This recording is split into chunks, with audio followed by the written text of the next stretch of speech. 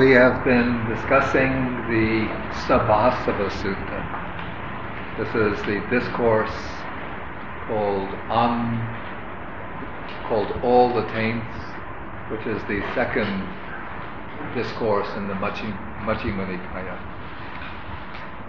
And in this sutta, the Buddha announces that he's going to teach the way to restrain and abandon all of the asavas.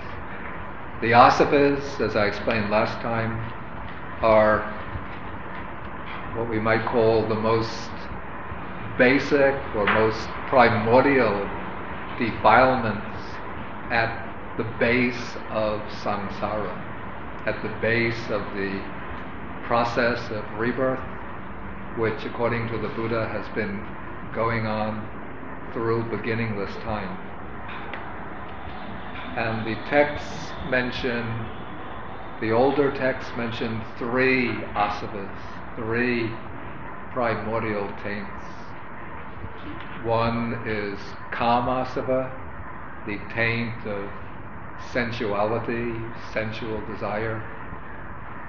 Then there is bhavasava, the taint of craving for existence, the desire for the attachment to one's own individual existence, and desire for continued existence in new forms after death. And avijjasava, which is the taint of ignorance, not understanding the true nature of things, a kind of beginningless blindness to the real nature of our own existence, to the real nature of phenomena. Then the later texts, even the Abhidhamma commentaries, add a fourth asava. This is ditti asava, or ditthasava, the taint of views, holding to speculative views, to wrong views which, you could say almost ironically, which blind us from seeing things as they really are, sort of limited standpoints, opinions, doctrines that one holds to, and that prevent one from seeing the true nature of dhammas, true nature of phenomena. And so, from one angle, the goal or aim of the Buddha's teaching is liberation from the taints, or the destruction of the taints. This is called asavakaya, the destruction of the taints. I should mention that the word taint, I'm just reviewing what I said last time, since we had 2 weeks before the last class, before the previous class. The word asava comes from a root which means to flow, flowing. Then the prefix a could signify either flowing in or flowing out. So the asavas are these basic defilements at the very root of the mind, the very bottom of the mind, which we can see as flowing into the mind from their deep subterranean mode of being. And then when they flow into the mind, then they flow out through all of the sense faculties: eye, ear, nose, tongue, body, and thought. And they flow out of the sense faculties towards the sense objects, towards things seen, heard, sensed, smelt. Seen, heard, smelt, tasted, touched, and thought. The commentary says also that they're called asavas because they flow through all of the planes of existence. from the lowest planes, the realms, the hell realms, the animal realm, the ghost realm, all the ways up to the highest plane in the formless realm. And because it is these basic primordial defilements that lie at the base of samsara, the whole aim of the Buddha's teaching in showing the way to full liberation, to Nibbana, is to point out how to overcome the taints. And the process of overcoming the taints involves two aspects. One is restraining them. This is called samvara, preventing them from becoming active, preventing them from flowing into the mind, obsessing the mind, dominating the mind, controlling the mind. And then certain disciplines taught by the Buddha have the purpose of helping us to restrain the asavas, to keep them under control. But it's not enough just to restrain them and control them, because as long as they exist, even at the subliminal level, at the latent level, they can rise up again. So what's needed beyond restraint is eradication or abandonment. And that is to be accomplished by other methods of training. So we have these two aspects, or two stages of removing the taint. And so by employing these two methods of training, then one reaches eventually asava kaya, which is the destruction of the taints, the complete, irreversible destruction, so that these defilements can never arise again, so that they don't exist anymore in the mind.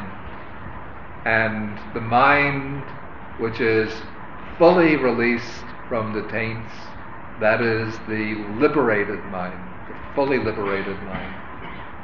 And one who has reached that complete liberation of mind, that is the arahant, the worthy one, the perfect one in the early Buddhist teaching.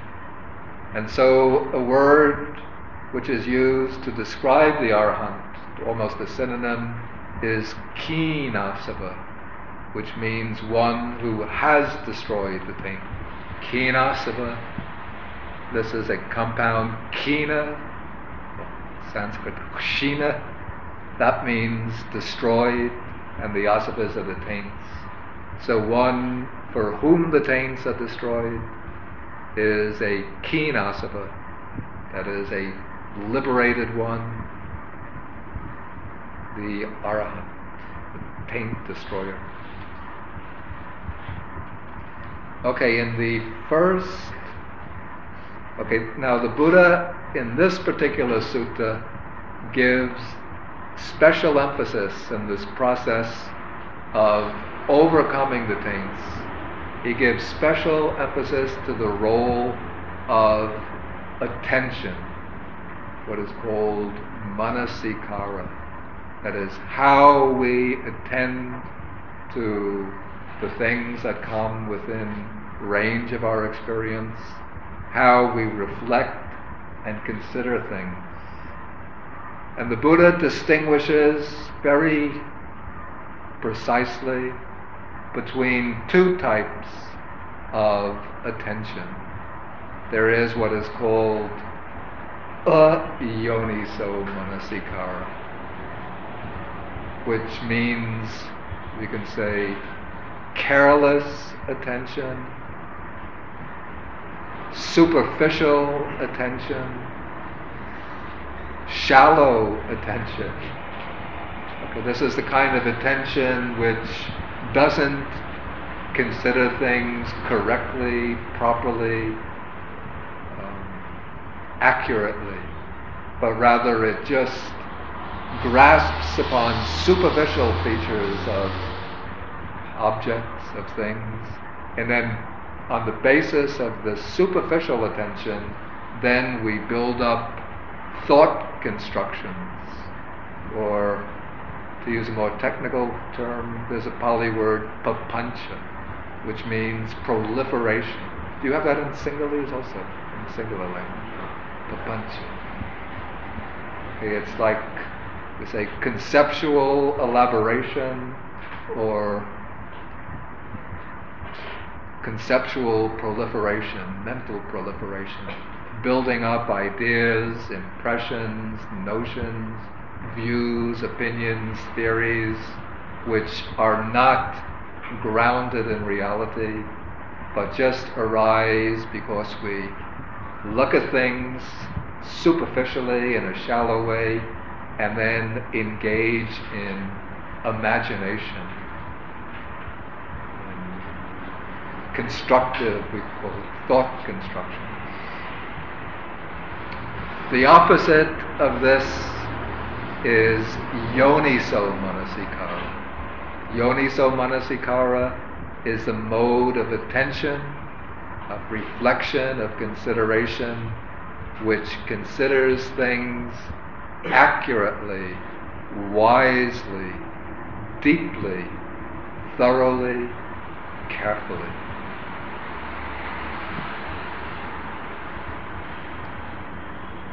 And when one considers things accurately and thoroughly, then there's no opportunity for this papancha, conceptual elaborations, to take place.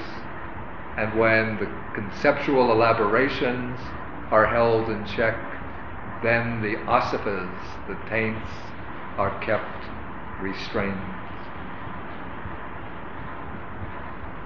Now the Buddha teaches that these two types of attention are related causally to the emergence and the activation of the asavas. When we attend to things with ayoniso attention, with shallow or superficial attention, then the asavas are activated and flow into the mind, and from the mind they govern, or they generate unwholesome thoughts, feelings, and they motivate unwholesome actions. But through wise attention, yoniso manasikara, considering things carefully, deeply, thoroughly, then the asavas are kept in check and are not able to flow into the mind. Okay, now the Buddha, in the first section of the sutta, he's going, at the beginning he announces that he will teach 7 ways of restraining the asavas. Or actually he says that there are 7 ways of abandoning the asavas. Taints to be abandoned by seeing, by restraining, by using, by enduring, by avoiding, by removing, by developing. And in the first,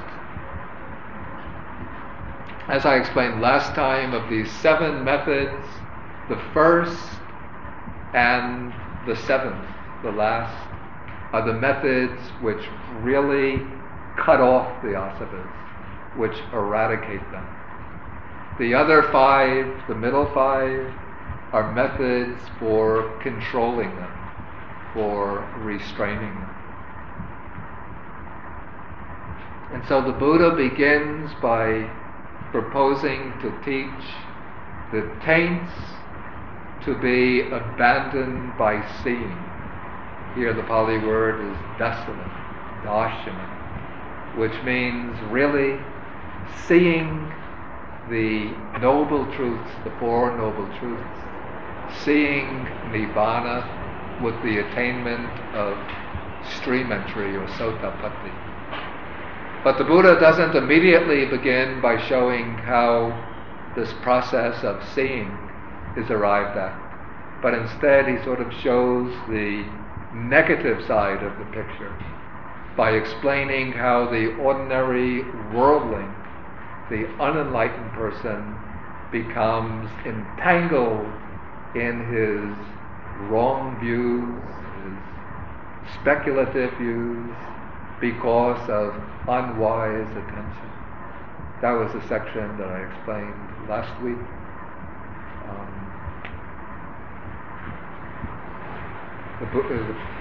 Basically, the process moves from unwise attention, which causes the taints to flow in the mind. When the taints flow into the mind, then the mind gives rise to various doubts or perplexity. Then building upon this doubt or perplexity in order to escape the discomfort from this, in order to escape the discomfort of perplexity, the worldling grasps upon a wrong view in which he tries to establish some kind of identity for the self, to find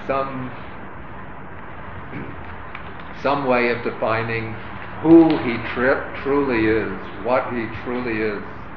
And of this person, the Buddha says, here we're now at the end of section 8, fettered by the fetter of views, the untaught ordinary person is not freed from birth, aging and death, from sorrow, lamentation, pain, grief and despair. He is not freed from suffering, I say. Okay, that's, I think, where we stopped last time. Okay, now we will continue taking the positive side, in which the Buddha will explain how the noble disciple practices to overcome the taints. Okay, here the Buddha begins by describing the noble disciple. He is one who has regard or esteem for the noble ones, the Aryans, for the Buddhas and the Arahants. One who is skilled and disciplined in their Dhamma. That is, one who has learned the Dhamma, familiar with the Dhamma, and has trained in it, who is engaged in developing the practice. Then who has regard for the Sappurisa, the true persons, the ones, the superior persons. That's the same as the Aryans.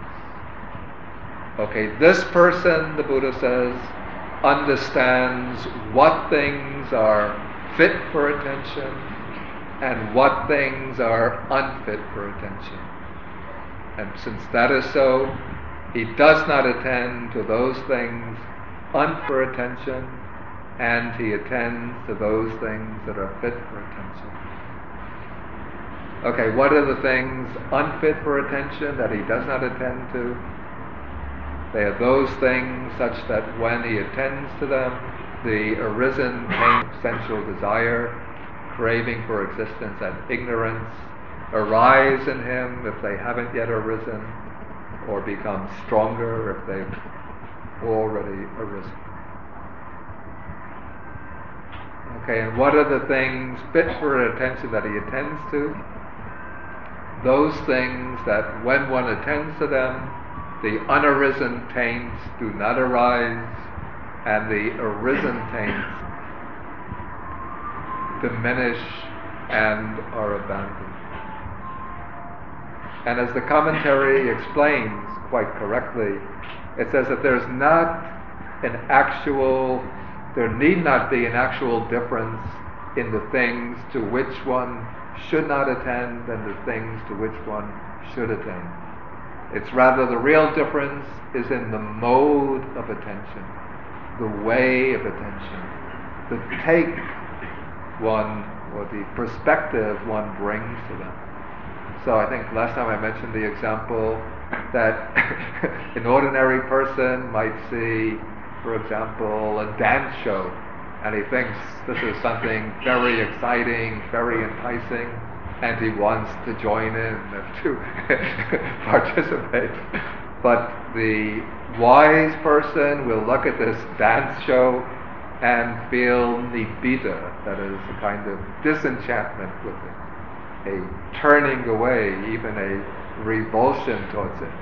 since he realizes that this dance show is just something which is intoxicating and a basis for the defilements to arise. Or the ordinary person will be watching a boxing match and seeing these people fighting, hitting each other, and think, wow, that's real exciting. Or he'll be rooting for his favorite. Knock him out, hit him, punch him, get him hard. And so for this person, the kilesas, the defilements, will arise and become stronger. Whereas if a noble disciple watches, sees the boxing match, then he's wondering, how could human beings do that to each other? How could they be hitting each other? And for them he will feel compassion for both parties in the fight.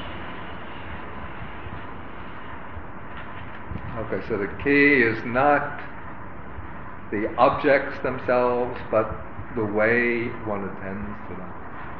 So if one attends to things, here the commentary brings in the standard definition of unwise attention and wise attention. If one attends to things as permanent, one thinks everything is going to last forever, then, okay, that's an unwise attention. If one thinks or attends to things which are really suffering or bases of suffering as being pleasurable, then these asavas will arise. If one thinks of things which are really impure or unattractive, here the usual example given is the physical body.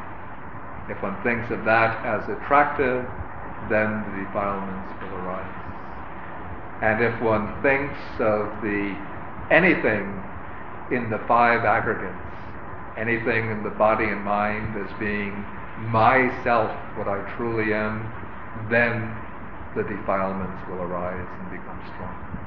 But if one attends to these correctly, as they really are, as impermanent, as unpleasurable, basis for suffering, as unattractive, and as non-self, then there's no scope for the asavas to arise. Okay, now in the next paragraph, the Buddha is going to see how the noble disciple, by attending to things wisely and correctly, penetrates the Four Noble Truths and reaches stream entry. Here the teaching is very, very compressed, since the Buddha doesn't bring in the usual complete explanation of the training, but he just has this all compressed and packaged together under the label of wise attention. So he says, he attends wisely, this is suffering. This is the origin of suffering. This is the cessation of suffering. This is the way leading to the cessation of suffering.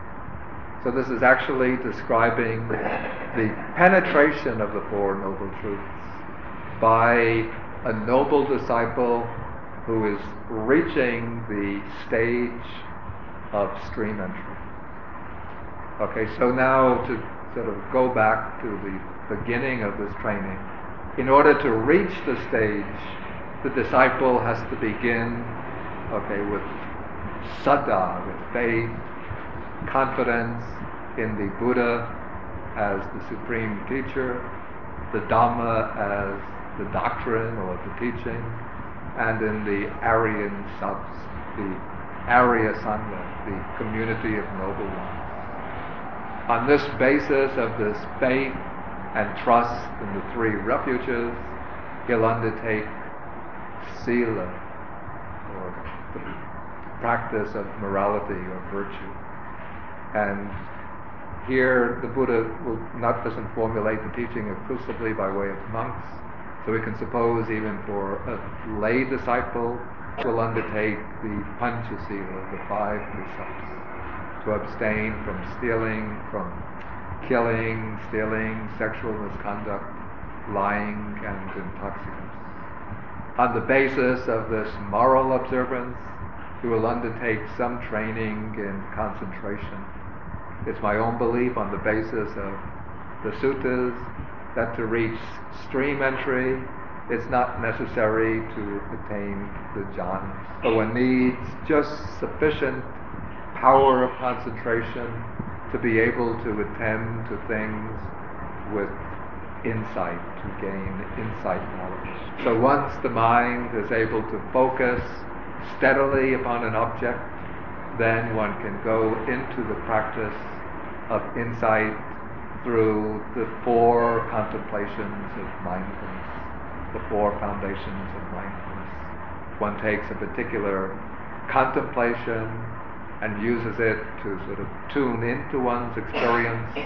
Then when the mind is focused on one's experience, one observes the body, feelings, mind states, various mental phenomena, until one is able to see the 3 characteristics of all phenomena, that they're all impermanent, all unsatisfactory or bound up with suffering, and that they are all anatta, not to be taken as I, mine, or myself.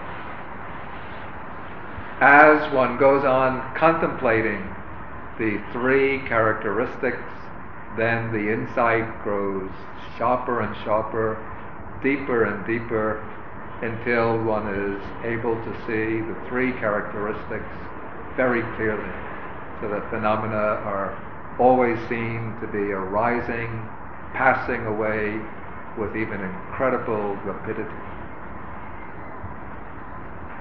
And one realizes that there's nothing at all to be taken as a permanent, lasting, or stable self within these 5 aggregates.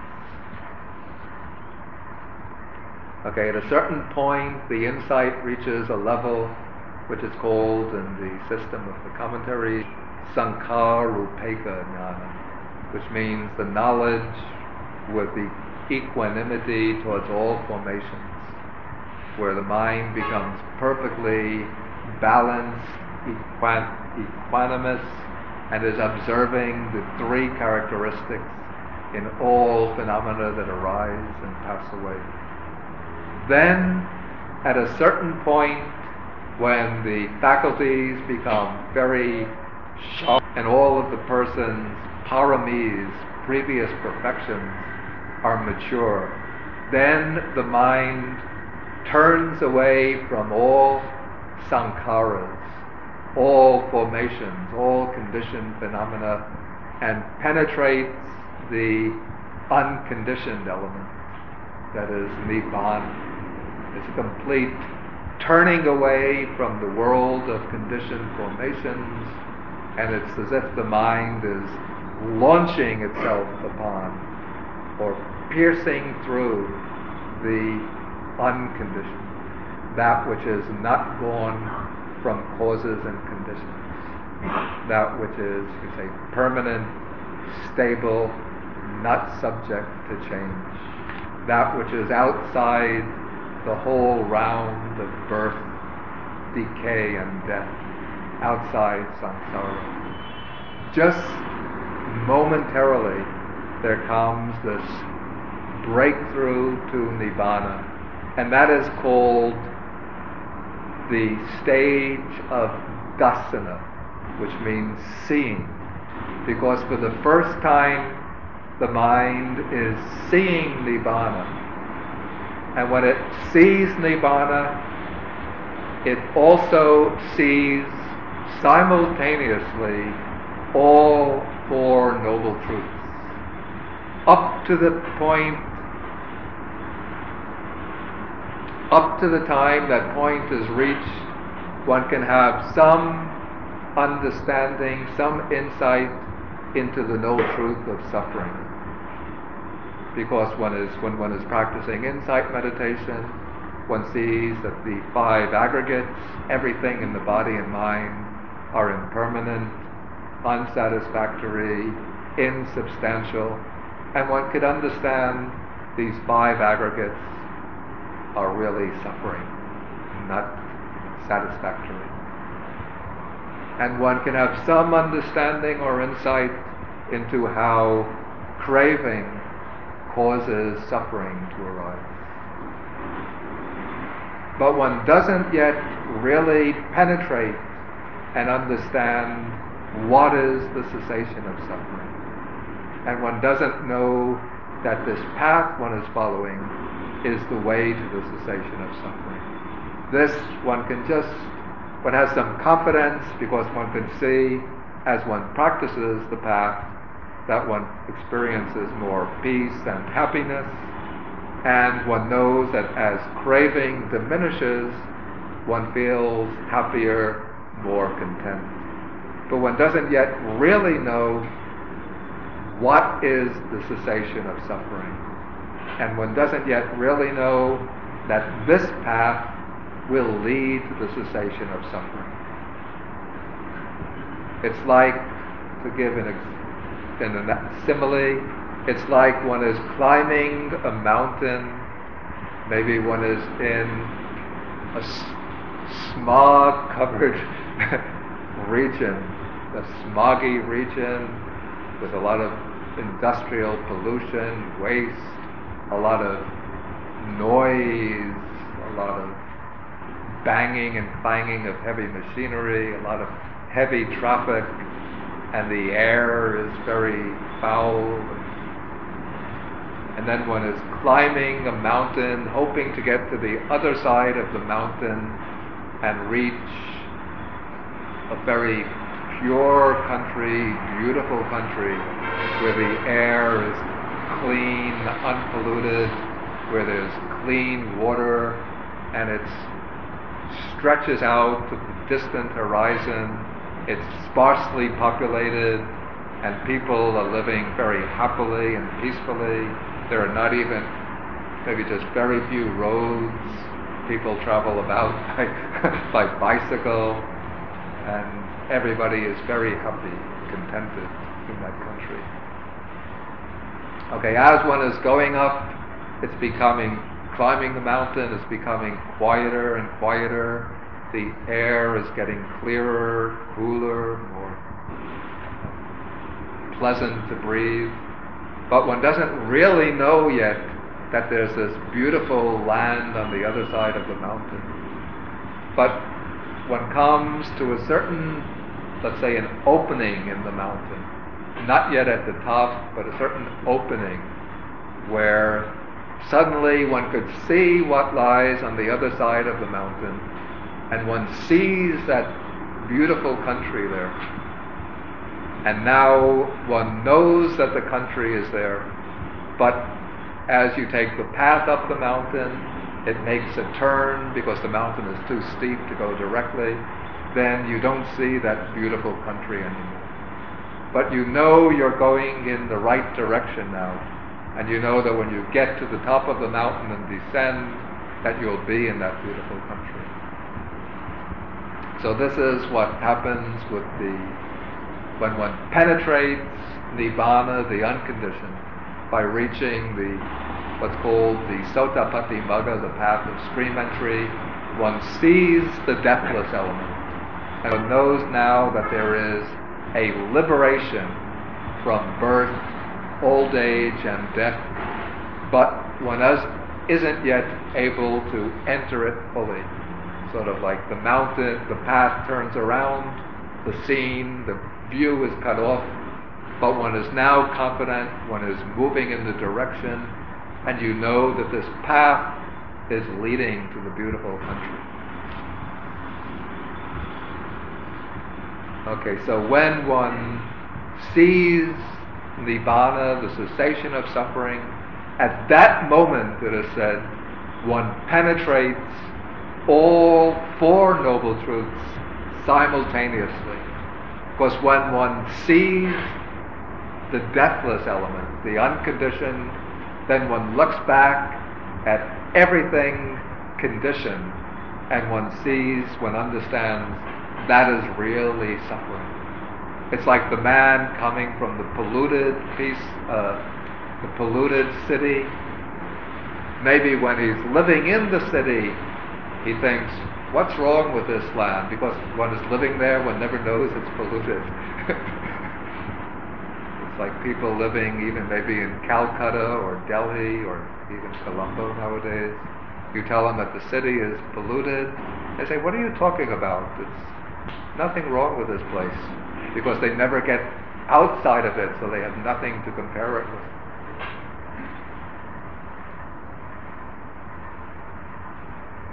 Okay, but when the man gets to the ridge above the mountain and sees the beautiful country, then he looks back and sees the city that he's emerging from, and then he realizes, wow, that's real, a real ordeal.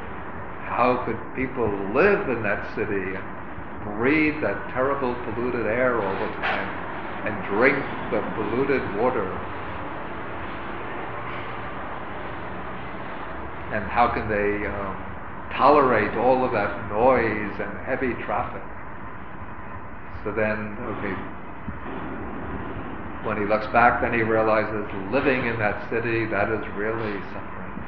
This is like the man who sees Nibbana and then looks back at these 5 aggregates and thinks, to be born, then, okay, you grow old, you grow up, maybe you think that's pleasant, but then he starts thinking of all of the stress and turmoil of maybe adolescence, the problems of becoming a mature adult, all of the hustle and bustle of working to support oneself, then the misery of disease, of illness, of growing old and dying, and going through that over and over again through beginningless time. So he realizes that's really dukkha, really suffering. Then he, by penetrating Nibbana, he understands that what causes that suffering, what keeps this whole process of rebirth moving from life to life, is nothing but one's own craving and ignorance, one's own blind thirst for pleasures of the senses, for continued individual existence, and one's ignorance of the real nature of this individual existence. So he sees that craving and ignorance working together, that is the real origin of suffering. Then now, since he's seeing Nibbana for the first time, he realizes this is the real cessation of suffering. And since he has reached this momentary experience of Nibbana by following and practicing the Noble Eightfold Path, then he's aware that this is the path to the cessation of suffering, and if I continue along this path to its full perfection by development, then I will live permanently in that liberation of mind that this path culminates in. And so now he sees all 4 noble truths simultaneously. This is called, in the commentaries, it's called simultaneous penetration. I think it's ekapati veda, one penetration of 4 truths. And simultaneously with this first breakthrough to the unconditioned, to Nibbana, the lowest 3 fetters are cut off. As you know, the Buddha speaks of 10 fetters which keep living beings in bondage to samsara. The first 3 fetters are called, here they're mentioned, listed.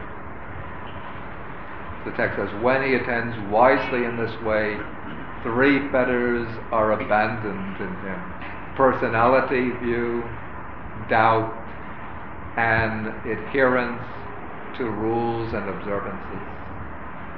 In Pali, these are called Sakaya Ditti, Vicikicca, and Silabbata Paramasa. Okay, personality view really means the view of a self in regard to these five aggregates. A view which identifies one or another of the five aggregates as a self, or which in some way supposes that there is a self existing in relation to these five aggregates. And so when one is practicing insight meditation, then one is considering the five aggregates as being anatta, non-self. One contemplates each of the aggregates: bodily form, feelings, perceptions, mental volitions, or volitional formations, and consciousness.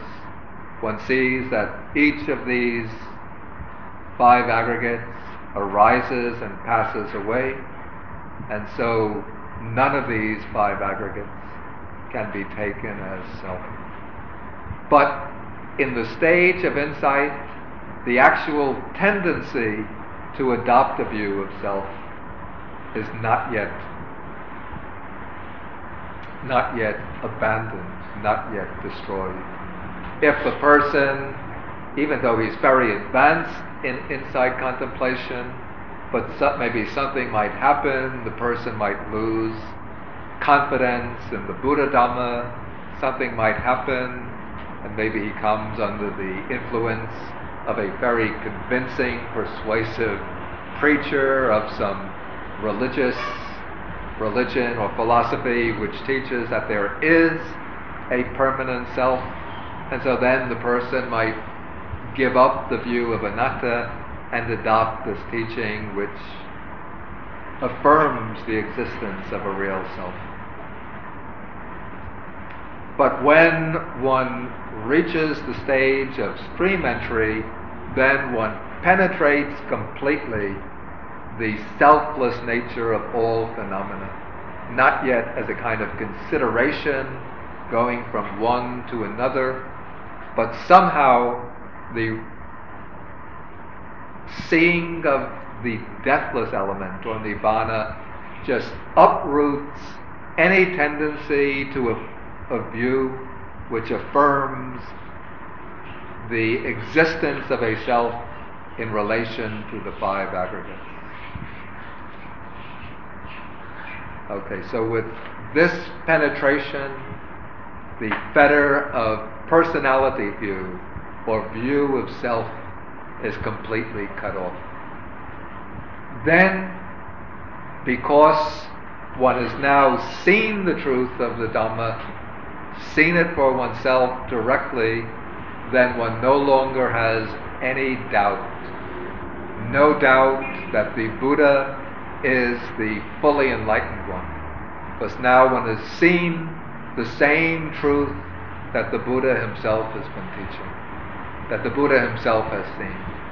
And so one has shared the Buddha's own realization of truth, at least partly, fractionally, and so one understands that the Buddha teaches this Dhamma through his own enlightenment, through his own realization. One no longer has any doubt about the Dhamma because one has seen the truth of the teaching for oneself. One no longer has any doubt about the Sangha, and not by Sangha we mean here not the monastic order, but the Aryan Sangha, the community of noble ones who have seen the truth of the teaching for themselves, because one now has become a member of the Aryan Sangha. Just by seeing these four noble truths, one becomes an Aryan Pugala, a noble person. And so one has now entered the community of noble ones, and one has complete confidence that this community of the noble ones are practicing the way that will lead to Nibbana. and then one cuts off the fetter of adherence to Silabbata, which is sometimes translated rites and rituals, but I think that's not a correct translation. And it doesn't mean that an Aryan person gives up all rites and rituals and won't do Bodhi puja or won't make offerings to the Sangha or won't chant suttas or do any meritorious deeds. What this means by adherence to rules and observances is clinging to the belief that merely by observing certain rules, merely by undertaking certain practices, especially practices of asceticism, one can reach enlightenment or liberation. This was belief very common in the time of the Buddha, especially among the Brahmins. They had their very complex sets of rules, which in order to be liberated, one had to light a fire at such and such a time of the day and tend the sacred fire for so many hours. One has to make offerings to Mahabrahma on special auspicious days. One has to, for the people who are the non-Brahmins, they have to contact the Brahmins, order sacrifices on particular occasions, and then there were all of the rules and regulations with a necessary condition for liberation. That is one aspect of adherence to Silabbata. The other aspect was not so much undertaken by the Brahmins, but by the ascetic followers, who would make vows, for example, to fast for days on end, or vows to sleep on the ground, never on a bed or a mattress, vows to remain standing in this posture for days on end. Okay, so those were the types of ascetic practices that the Buddha rejected. And I think we shouldn't think that these adherence to rules and observances pertains only to Brahmins and outside ascetics, but also I think we could find them also amongst Buddha's followers, those who think, okay, in order to gain the merit for enlightenment, one has to do Bodhi pujas on particular days of the week, and one has to go pilgrimage to this place on a particular occasion, and one has to make offerings to the Sangha on these particular days, and that if one does this, that is sufficient, and one doesn't have to do anything more. We find also a very fine example of these attachment and rules and rituals in the Westerner community who knows about Christianity. There we have the rule of baptism.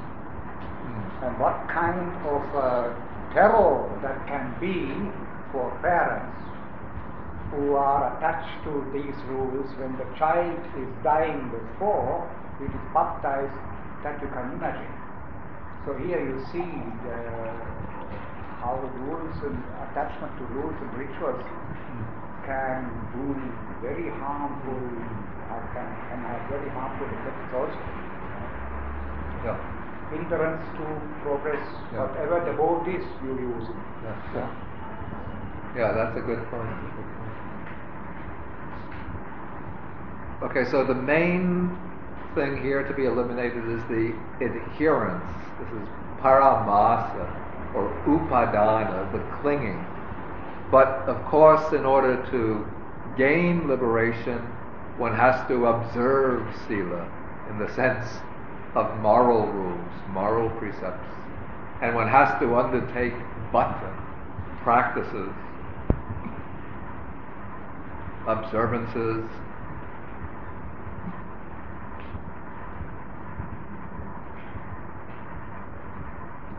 in the sense of practicing meditation, developing insight. These are, in a sense, they are bhattas, observances or practices, but things one should undertake.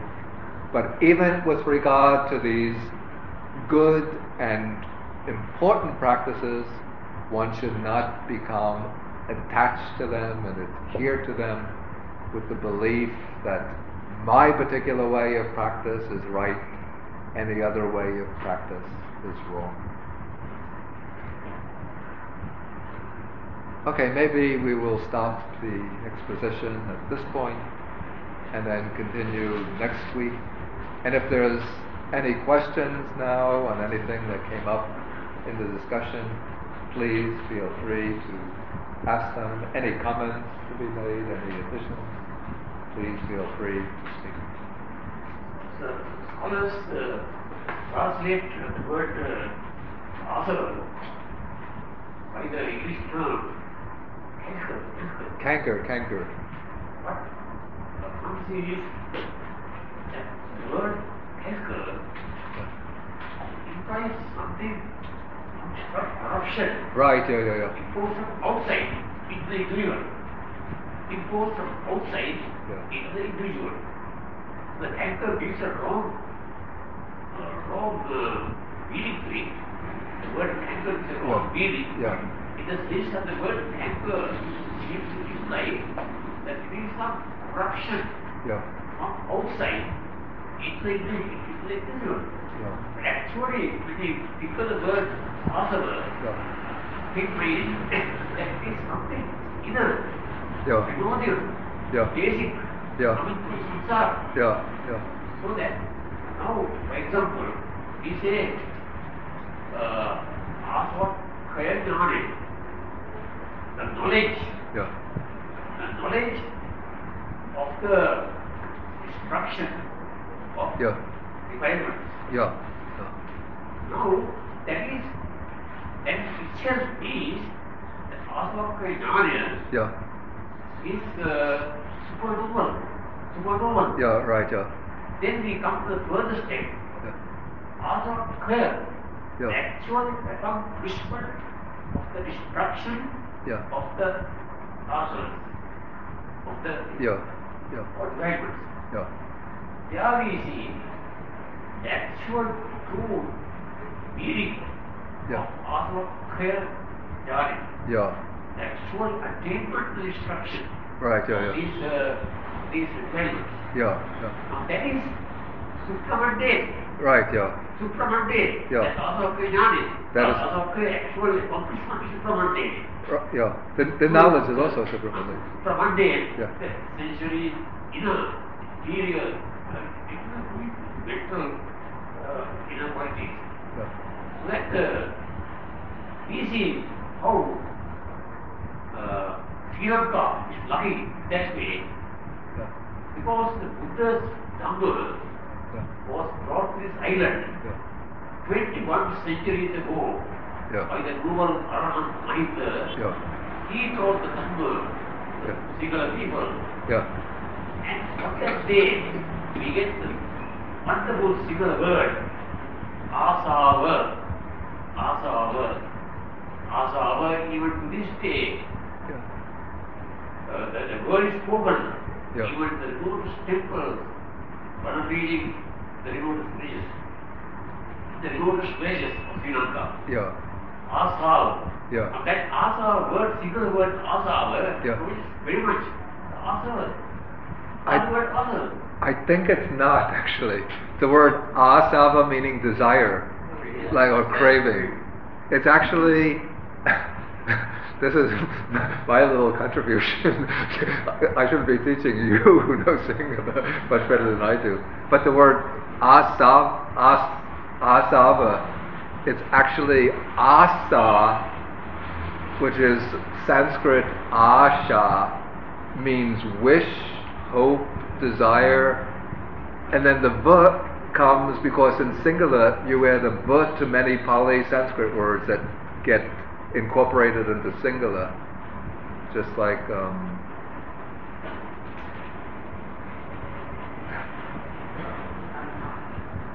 tanhava, you say tanhava, right?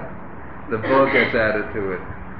So it's your asava is the Sanskrit asha, Pali asa, with the va ending. It's not asava. But there is a link between the Pali term asava and the Sinhalese word asava. No. They're completely independent, actually.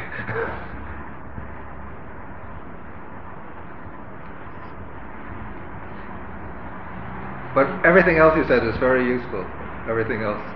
But that point, we have the Sanskrit asha, Pali asa, which, to my knowledge, is completely independent of asava. Has no relation to it. And then you just, because you have tanhava.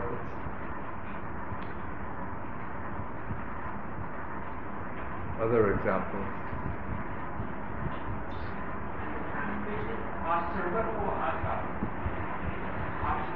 It's actually, the Sanskrit is asrava.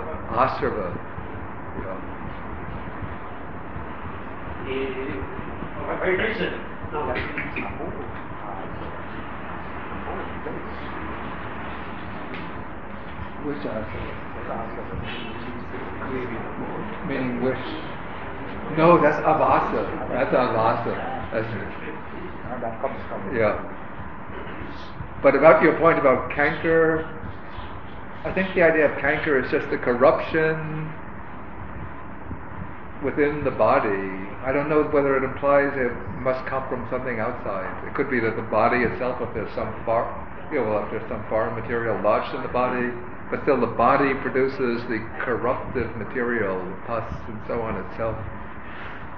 Anyway, some translators use canker for asava.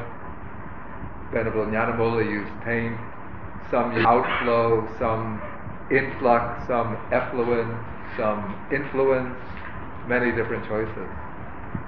But Reverend Nand mentions asava. Yeah. Passion. Passion, not, I say, not so correct. Because you don't speak of ignorance as a passion. I'm not. Yeah. 100 films of federation. Yeah.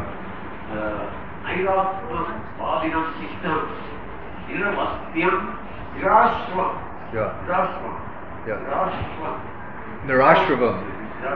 Without asavas. Yeah.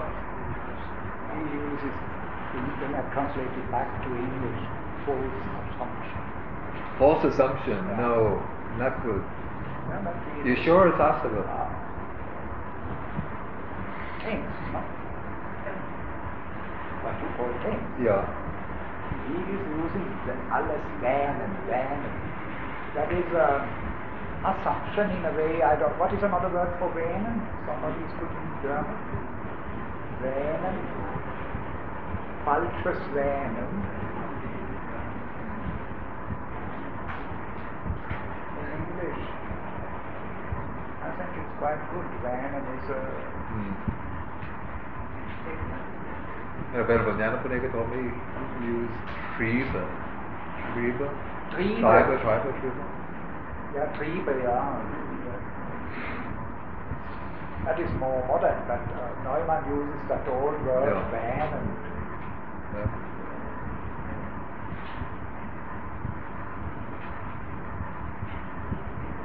It much to do with more hearts. Yeah. Any further questions, comments? Okay, then we will stop for the evening and continue next Thursday.